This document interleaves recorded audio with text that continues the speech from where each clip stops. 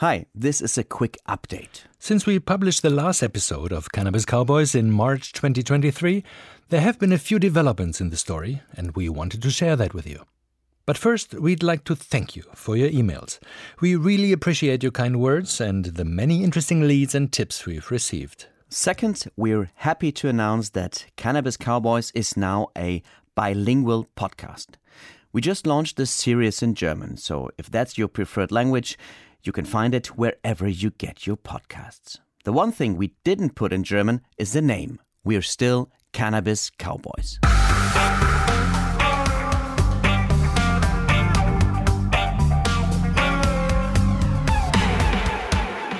So, there have been developments in the Juicy Fields case. One thing that puzzled us back in March was the fact that the Juicy Fields website was still online and still appeared to be selling cannabis plants. It seemed that despite an international police investigation, it was business as usual at Juicy Fields.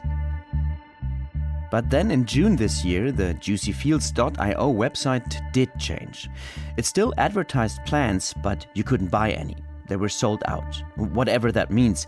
Because, as you'll remember, if you caught the original series, our research showed there never were any plants to begin with. Whatever it was, the people behind the Juicy Fields website were still out there. Remember, back in episode 1, we were at a cannabis conference in Barcelona and we talked about their extravagance, the fast cars, the bling-bling? Well, there was a big cannabis conference in Berlin in June this year. And there they were again. They had the nerve to park a Lamborghini in Juicy Fields colors right in front of the venue, as though nothing had happened. No investigation, no defrauded investors. We know that the people behind Juicy Fields love Lambos and luxury. But we had to ask ourselves, what were they trying to achieve with this Lamborghini flex? Were they trying to say, we never went away, we are untouchable? Or were they just out to advertise for new customers? We don't know the answer to that. All we know is that some people in the Juicy Fields universe don't like our work, and that they have tried to stop the Cannabis Cowboys podcast. You might have realized that some parts of episode 6 had to be beeped. One of the people mentioned in episode 6 was unhappy about our reporting and obtained an injunction from a regional court in Germany. That's ongoing, so we can't say a lot. But we are confident that we can convince the court that our reporting is factually correct, whenever a date for a court hearing is set. Besides attempts to stop this podcast with lawyers, there have also been attempts to attack us personally, possibly to intimidate us.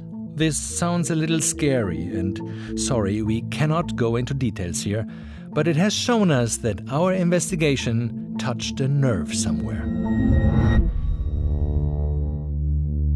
In episode 8 of Cannabis Cowboys, we introduced you to a man named Andreas. He's a whistleblower who told us that Juicy Fields was set up and controlled by one man and his cronies in the Russian city of St. Petersburg.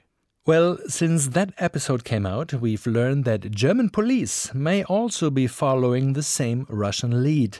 And as we said in the episode, they seem to believe that Juicy Fields was not only a huge investor scam, but possibly also a tool for money laundering. This is Ina Kinder, a public prosecutor in Berlin, who is in charge of the Juicy Fields investigation in Germany. The hot lead is that Russians are probably behind it, at least behind the fraud, and that there is probably also a money laundering network somewhere. Kinder has told us that investigators have identified possible perpetrators, but that they are not ready to press charges yet. In one aspect, Kinder's version of the events differs from what we reported in Cannabis Cowboys. Andreas, the whistleblower, told us that the whole operation was masterminded by only a handful of people. Prosecutor Kinder believes the organization must be bigger than that. I can't imagine that this is a small network. There will be many people behind it. The way this was set up, the way the money was moved with all the different countries and banks, it's safe to assume that it's organized crime. Da kann man schon davon ausgehen, dass es organisierte Kriminalität ist. When we produced the podcast in early 2023, nobody in German law enforcement was willing to talk on the record. Now they're pointing directly to organized crime in Russia and money laundering. So we feel that's a sign that they are confident about their assessment. Or maybe they are just fans of Cannabis Cowboys. Or maybe they realize the dimensions of this scam and how important it is to solve this case. Investigations are ongoing in several countries. In August, police in Austria said they estimated the damage from the Juicy Field scam could amount to 400 million euros. Ina Kinder, the German prosecutor, shares this assessment, but says it could be even more. Es kommt natürlich auch nicht so oft vor, dass man wirklich so eine Dimension auch hat. It's not often that you see a scam this big, and whether the 400 million is where it ends, who knows? Wie gesagt, ob diese 400 Millionen Endstand ist, ich weiß es nicht. Austrian police have also said they had arrested a suspect, an Austrian national, according to local media reports. The man is said to have been instrumental in organizing the Juicy Fields business in Austria, Germany and Switzerland. At the time of this recording, Austrian law enforcement had not filed charges against the suspect, and they have declined to be interviewed for this podcast. As far as we know, this has been the only arrest in the Juicy Fields case so far, more than a year after thousands of investors became victims of the scam and lost their money. So what are the chances that victims will recover at least some of their money? Not good, says German prosecutor Kinder. She told us police were able to seize only a little over 4 million euros from Juicy Fields accounts in Europe. Wenn wir wirklich vom Schaden von 400 Millionen ausgehen. If you take an estimated damage of 400 million euros and look at how little has been seized, that just won't help much. Da wird nicht über rumkommen.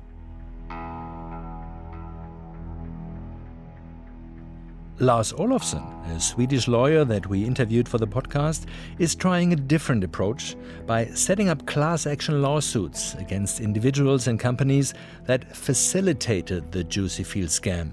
For example, in Olofsson's view, not ours, Mark Zuckerberg of Facebook and Instagram.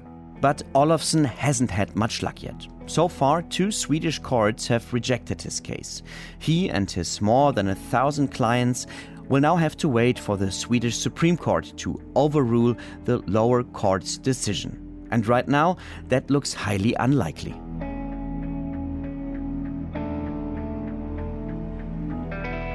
But while Olofsson may have hit a dead end for now, it's clear that the Juicy Field saga is not over yet. This case is far from closed. And we're not sure whether it will ever be closed or whether the people behind it will ever be brought to justice. But we're still on the case and looking for new leads. So if you've got something relevant to share, write us at cannabiscowboys@dw.com. And if there are any major updates regarding Juicy Fields, we'll keep you posted here at Cannabis Cowboys, in English and now also in German, wherever you get your podcasts.